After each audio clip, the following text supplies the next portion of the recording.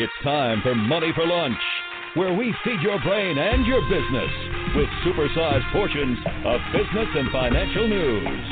Now your host, Bert Martinez. Welcome to Money for Lunch. So, let's see, is it working? Yeah. All right, it's good to have you here. It's really exciting. Trying some new sound equipment today, so that was the reason I was fiddling around or sounded hesitant. We're coming into the holiday season, and we're also coming into a time where people get into a lot of trouble and a lot of debt. So before we let my good friend Bill Bartmann teach us some things, we're going to give our sponsor today a chance to talk. The Bitcoin, Ethereum, and Blockchain Super Conference is coming to Dallas, Texas, February 16, 17, and 18 in 2018. If you know of a better way to get the latest insider knowledge about crypto, to hear directly from the top minds in this field, to interact personally with 800 fellow crypto lovers, hodlers, investors, miners, traders, developers, and founders, then I'd like to hear about it. If you don't, then you don't want to miss out. Register today for the Bitcoin, Ethereum, and Blockchain Super Conference. Go to bitcoinsuperconference.com and register today as a super early bird to get the lowest rates on tickets and hotel rooms. That's bitcoinsuperconference.com. All right, we're back. And I just realized, depending on the situation, you may not have heard anything other than that Bitcoin conference sponsor. Bitcoin is a very interesting phenomenon, and it's just an amazing thing. Anyway, so as I was saying, we're coming into the holiday season. People get jammed up during the holiday season, and we're going to listen to my friend Bill Bartmann give us some thoughts about credit cards, number one, and number two, hopefully it'll motivate us to be more careful when it comes to credit cards. And we're going to be talking to Mr. Bill Bartmann. Bill Bartmann is a highly recognized and awarded businessman, and he's got a very interesting story. I want you guys to listen to this. Bill, welcome to the show. Well, Bert, thank you. It's my pleasure to be here. Well, Bill, I know a lot of our listeners may not have heard your story, so before we get into it, and we're going to be talking about how to get out of credit card debt quickly, but before we get to that, give us a little bit about your background, a little bit about your story. Well, certainly, and I guess we could start with the old standard rags to riches, but everybody's heard those stories so many times they're almost like chopped liver anymore. So we don't call mine rags to riches, more like rats to riches. We grew up in a neighborhood where there were more rats per capita than there were people. But from there, fortunately, even though I was a high school dropout, spent 5.5 years in high school, I was an alcoholic by the time I was 17. I'm essentially deaf and wear hearing aids to hear about half of what goes on around about me, and grew up on welfare and poverty and left home when I was 14. I managed to finally get my boat righted, as they would call it, and honestly, Bert, it happened because I met the woman of my life, the lady I met when I was 14 and she was 11. We dated for 10 years, and we've been married now for 36, and I give her all the credit in the world for kicking my rump, so to speak, back to the system. I got a GED. With my GED, I managed to get into college on probation, graduated on probation 4 years later, got into law school on probation, flunked out, got back in, finally graduated on probation, and with that, Kathy and I have, over the course of our life, we've been blessed and fortunate that we've been able to have some pretty significant business success. In 1986, we went broke. I live in Oklahoma, and we were in the oil and gas business, and the price of oil went from $40 a barrel down to $14, and we went flat, bankrupt, broke. And from there, we saw an opportunity, the same opportunity that's going on right now. We saw the economy being in the tank. We saw massive numbers of people being unemployed and banks failing. And so we started buying bad debt. We started buying charged-off credit cards for literally a nickel on the dollar. And with that, over the next 12 years, we created a billion-dollar company. Kathy and I became the 25th wealthiest people in America, members of the Forbes 400. And fortunately, we have won a whole list of business awards, none of which will buy you a cup of coffee anywhere, but they're real pretty when they hang on the wall. Well, it's good to be recognized by your peers. I think it does say a little bit, but you're right. When it comes down to it, it doesn't buy a cup of coffee. So tell us, Bill, you went from literally from rats to riches, as you like to say. You've been married to Kathy for 36 years? 36, yeah, which means she had to get a Purple Heart or something. That's right. Well, I think it's kind of cool that you give her all the credit. That is an amazing thing how women can affect us. Absolutely, Bert. And it's so understated. I mean, the old adage of behind every successful man, there's a woman. Well, that is so much baloney. Kathy has never been behind me. She's never been in front of me. She's always been alongside of me. And people who have great relationships, those are the ones who more often than not are the ones who are great successes in life. So isn't there a lesson there? Get a relationship, keep a relationship, work a relationship, and then maybe the rest of your life will fall in place.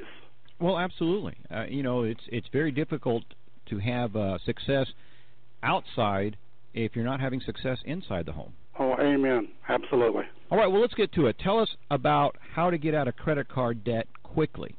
Well, here is the quickest way possible, and it kind of rubs against the norm, and I don't want people to think I'm preaching some kind of financial anarchy or something when I tell them that. But remember now, the business that we created was buying charged-off credit cards, and we bought 4.5 million individual accounts, so I have some background here.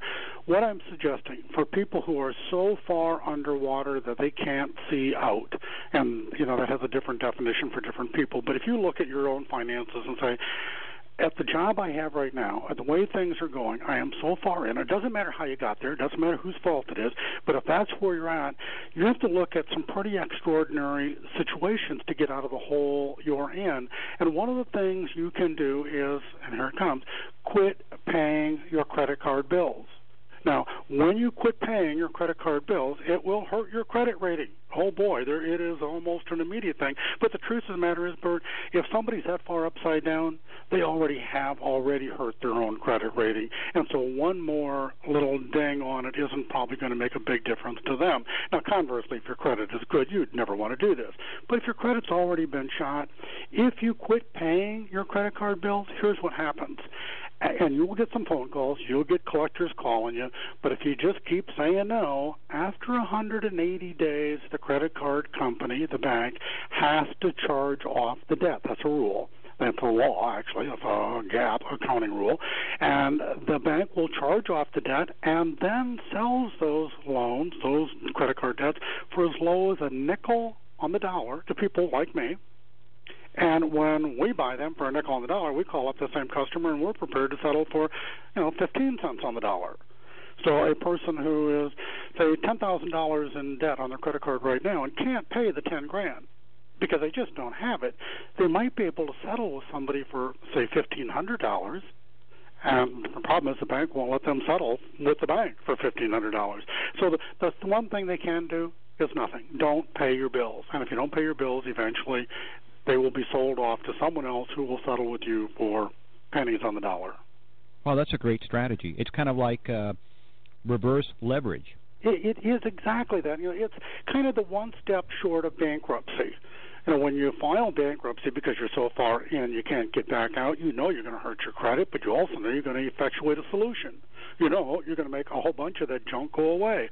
Well, this is a half step. Now, it's certainly right in line with going bankrupt because it's heading down that path, but it may be the one thing that keeps you from filing bankruptcy. And it would be better to have one or two creditors messing up your credit score as wiping out all of them.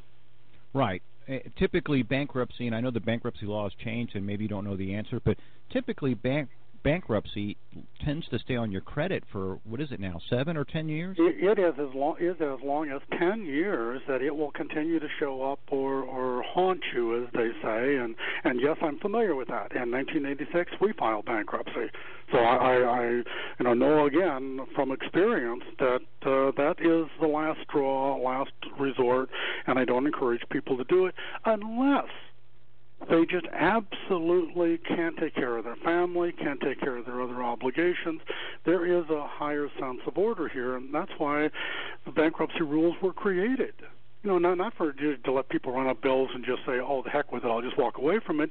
No, it's for good, honest, serious, legitimate people who find themselves in a place they never would have imagined.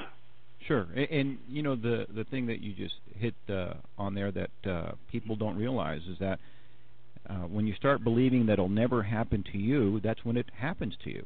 Oh, and right now, Bert, it's happening to people who have never, ever imagined it can happen to them.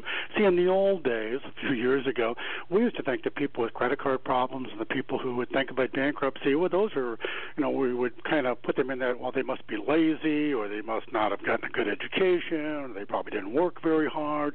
And we kind of put them all in a little category, rightly or wrongly. That's kind of the way we do things.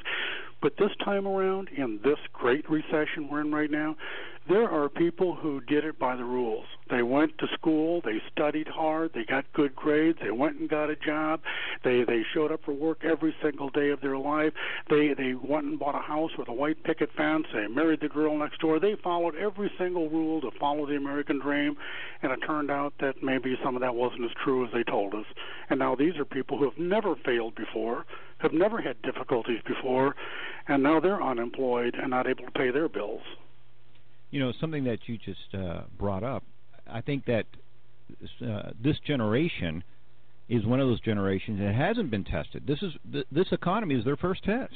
It is indeed, and I feel so bad for the people going through what they're going through right now. Now, a guy like me, I'm 61 years old, and I have failed and succeeded and failed and succeeded and failed and succeeded, and I have screwed up so many times it's almost pathetic. I'm good at failure.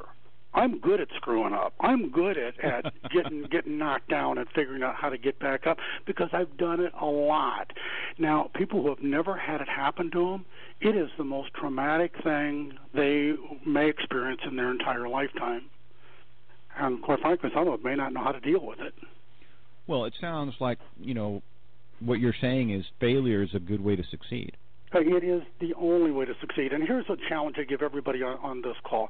The Forbes 400 is a list that's published every October by Forbes magazine, so you can go online and get it or wherever you might choose to read it.